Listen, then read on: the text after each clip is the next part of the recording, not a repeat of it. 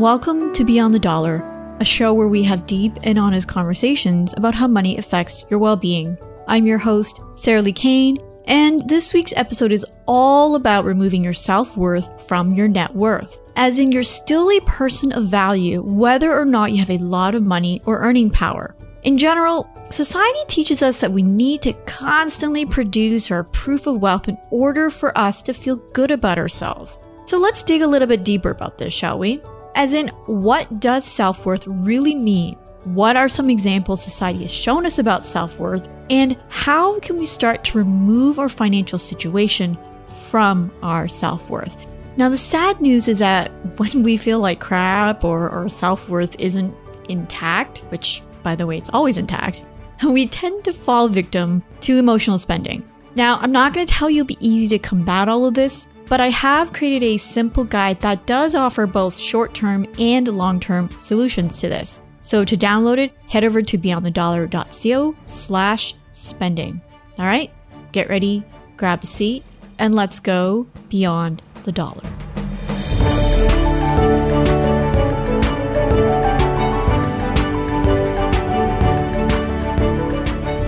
So, self-worth. What is it? I mean, it's such a philosophical question, and obviously I'm not going to answer it within this episode. I hate to break it to you. But to simplify things, let's use it in the context of how we feel about ourselves. So our self-worth is really feeling like worthy, right? That we are a person of value. And I think where so many of us get tripped up in terms of this idea of self-worth is that we're looking at outside markers of success. And to be honest, sometimes we don't even realize that that's what's happening. And then we're going to use that, outside markers of success as a basis of self-worth. Now, sure, we can blame a lot of things like social media, but, it's a lot of these societal messages that we receive as a whole that just influences knowingly or unknowingly. And, there's a lot of complex factors like historically what has happened in the world, racism, sexism, all of those things, right? So let's talk about some examples. And by no means these are all super comprehensive. And if you have any other examples, I would love to hear about them. So for those who identify as female, so this is an example for mostly female folks, is society tends to kind of give us messages about our self-worth in regards to motherhood, for example. Like, once you're married, are you going to have kids? Or are you worthy as a woman if you don't have kids, right? What if you're infertile? Or all of those things. Those are messages that we get as women, like, are you worthy, right? For example, last week in Alyssa's episode, we talked a lot about having lived up to our potential in God's eyes or in the world, by being this caring mom, by sacrificing ourselves and our needs to care for others. So that's really something that I know that has affected me a lot. Like, am I worthy if I don't give up parts of myself or be a mother, right? Now, for males, this could be like the stereotypical provider role. So I had a guest, Clint Proctor, wonderful guy. He was an ex-pastor. He had lived on about $30,000 a year, basically supporting his wife and his two young kids. And he talked a lot about feeling insecure when he was helping his, family, like raise his family and giving advice in church. He didn't feel like he was really worthy of being able to do that because he didn't earn as much as others. And so that was a really interesting revelation that I got from that episode, was this external marker of success. Like, are you worthy or more or less worthy because you earn a specific amount of money? So that was a really interesting insight, and I encourage you to listen to both those episodes if you haven't already. So now let's put that in the context of your net worth. And again, net worth is, typically, I don't want to get too technical on you, is the idea of how much you truly own. So like your assets and your liabilities. So your assets are, the things that you have, and liabilities are what you owe, like your debt. So if you think about a home, you don't truly own your home unless you pay off all of your mortgage, right? Then your net worth is 100% of this house. But until then, it's whatever percentage of that you have paid off in the mortgage so far. All right, kind of rambling off on there. So let's just, again, use net worth as a broad description of our earning power or how many things that we own. All right. So why is it important to remove our self-worth from our net worth? Number one, when we are basing who we are as people on these external factors, and I count money as an external factor or a possession or a tangible thing, it can make us miserable. Like there's never going to be enough. Like let's say you want to base your self-worth on earning $100,000 a year. Okay, great. Now you have earned that. You're going to typically, I know this has been my personal experience anyways, I look towards, well, how can I earn more now? Or is this it? There's got to be more. So when you're basing something on an external validator of success or measure of success, it's not going to be enough. When you reach something, you're going to want more, or you're going to feel the same as you did before this goal. And it's just going to, you're like, you don't know what to do with it, right? So it does feel like we're going to be in this constant hamster wheel and we're going to just not feel good about ourselves. Or you are working really hard and you don't earn, let's say, as much as your friends do. You feel like crap. And then that, emotion or not feeling good about ourselves is going to lead us to do some things that we may not want to do. And that could be buying things to impress people. It can be, let's say, buying diet pills, and we don't really want to do that because we think we're healthy as is, but society is teaching us that, skinny is best for women, right? For example, Melissa Burton came on a couple seasons ago to talk about the kind of pitfalls of diet culture. So again, I recommend that you listen to the episode if you haven't already. So, just going back to that idea of external markers of success, it's this idea of like reaching for something. And if you think about the external markers of success, right, the idea of your self-worth tied to your net worth, like who's actually setting those goals? Like, are you really doing it? Is it something that you want to do? And I know for me, when I'm doing something I don't want to do, I kind of rebel. I feel terrible. I don't like it. And so that's really what it is. Like when we don't feel good, it does manifest in many, many areas of our lives. And if we're going to relate it to money, it can lead us to some pretty unhealthy financial behaviors. And I definitely don't want that for you. All right. So, now let's say you are in a decent financial situation. Think about if you lost your job today or your source of income, whatever that is. Yes, it's going to be very panic-inducing or anxiety-inducing to figure out how to pay the bills. But aside from that, how are you feeling? Like, do you think you're going to feel like a failure? Or let's say you're earning really good income, but you have a ton of debt, whether that's from a medical bill or you went on a shopping spree a couple times and now you have a bunch of credit card debt. Like, how do you feel about that? Right? Set aside the fact about worrying about how to pay for it. It's like, how do you feel about yourself? Is debt this sort of moral failing? Like, are you a failure as a person because you overspent? Those are all really valid emotions, but at the same time, again, they're not healthy for you. Because if you continue to feel bad about yourselves, like unfortunately, again, the behaviors that are going to come out of that are really going to manifest in negative ways. All right. So now that I've said all that, the obvious solution is to like feel better about ourselves, right? The end, episode's done, right? Obviously, easier said than done. This is something that I am continually working on. I like to think I have a pretty healthy self-esteem, but there are times when I know that I do still tie my self-worth into my net worth, and it's really frustrating. So now again, I'm not here to offer you like quick fix solutions. It's not what Beyond the Dollar is about, but it is about giving you sort of tips and guidance and questions to ask yourself and to keep exploring. Because the truth is, money issues, life issues or challenges are ongoing, right? When you maybe think you solved something, some kind of new layer always pops up. But I do want you to know that there are tools that can be really helpful. It just does require you to keep going at it. So here are some things that I know I've done, I've helped others done that are really helpful in terms of really removing who you are as a person, the value that you have as a person from how much money you have or even your money habits. So the first one, pretty common sense, but I think a lot of people forget, is to find examples in your life that are not related to money that make you feel good about yourselves. Okay, so that could be the fact that you are a really good dancer, or you do really good parodies and you make people laugh, or you're really good at knowing how to arrange existing furniture in a room. I don't know, like I'm kind of throwing things out in the air, right? But write them down. Nothing's too small.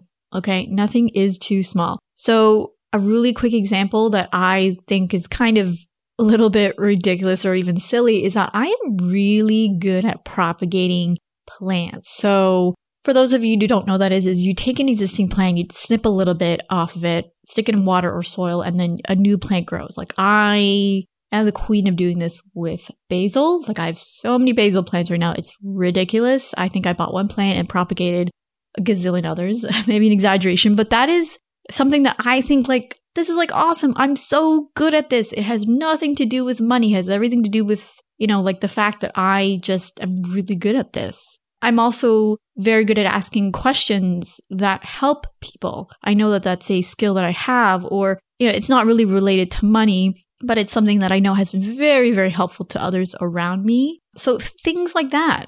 The goal is to really start associating your self-worth with feelings and experience and skills that have nothing to do with your monetary value. And this exercise is really meant to prove to yourself and maybe to others around you is that you are a very complex human and individual with lots and lots of different facets. And so I think when we start looking at our financial lives, and this is a very broad generalization, is that when we talk about money, there's really only sort of almost a black and white dichotomy in terms of like, are you good? Are you bad? Right? Are you rich? Are you not? Like, it's going to be really difficult to not feel bad about ourselves when there's such binary kind of descriptions or categories. And so to make yourself like a much more complex human being, to kind of recognize that there's so many facets to you is really going to help you start disassociating yourself. Because let's say you are in debt, or you lose your job, or you took a pay cut, right? You're going to feel better, or not feel better. You're not going to feel terrible about yourself because like, hey, I am really good at propagating basil. Like, who cares if I took a pay cut because I needed this job, right? Like, I'm really good at that. Something that you can do is once you start making this list is to have it where you can see it, or you can just share these moments with friends and family or social media, right? Again, the goal is to just show yourself to the world and that you have a lot of value. And something that I wrote about for a client, I'll link that to the show notes, is the idea of leaving a non-financial legacy. And so when we think about legacy, we generally think about like a will and how much money we're leaving to others, and that's our legacy. But if you think about it, our legacy is so much more than that. And so in this article, I wrote about the idea of passing our values along to our children or to our friends.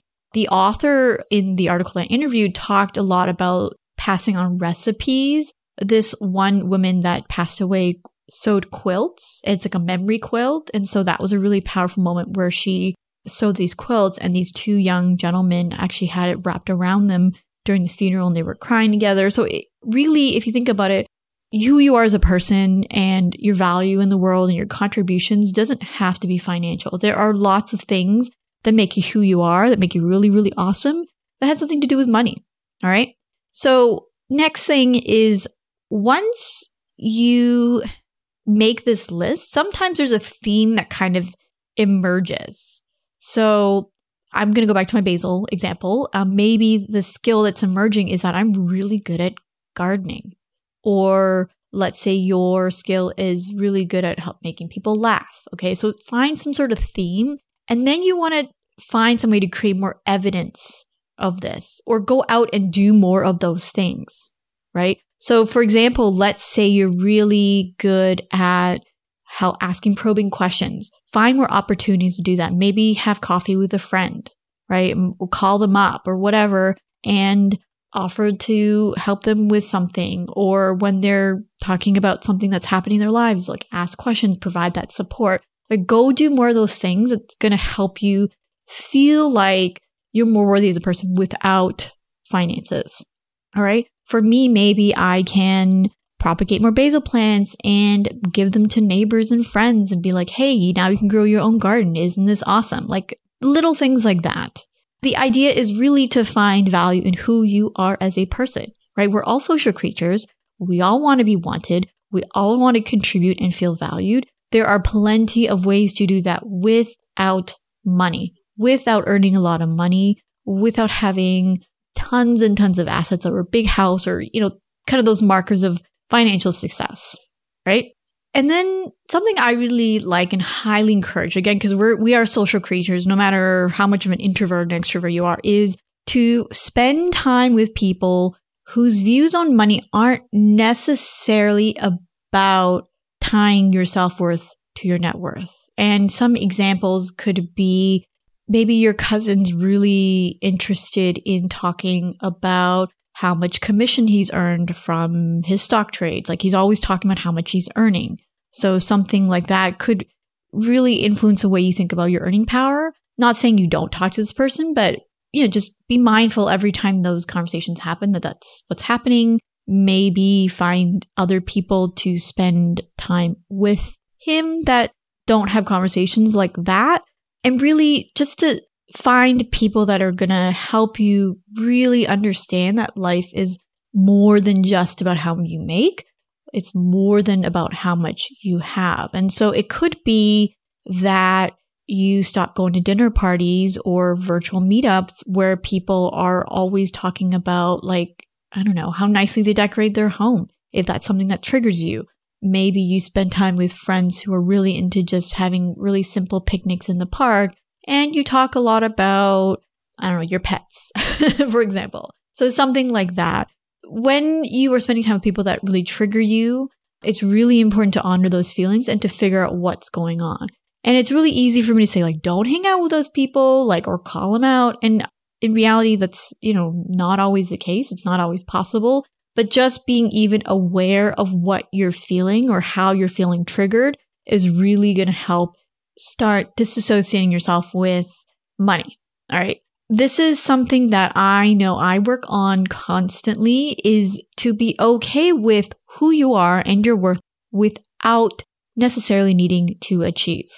Okay. You are enough as a person, as a human being. You don't need all these accolades. You don't need all these achievements or things to be worthy as a person, right? Yes, we social creatures want to contribute and have value in that sense, but I'm talking about really achieving as in this constant hustle.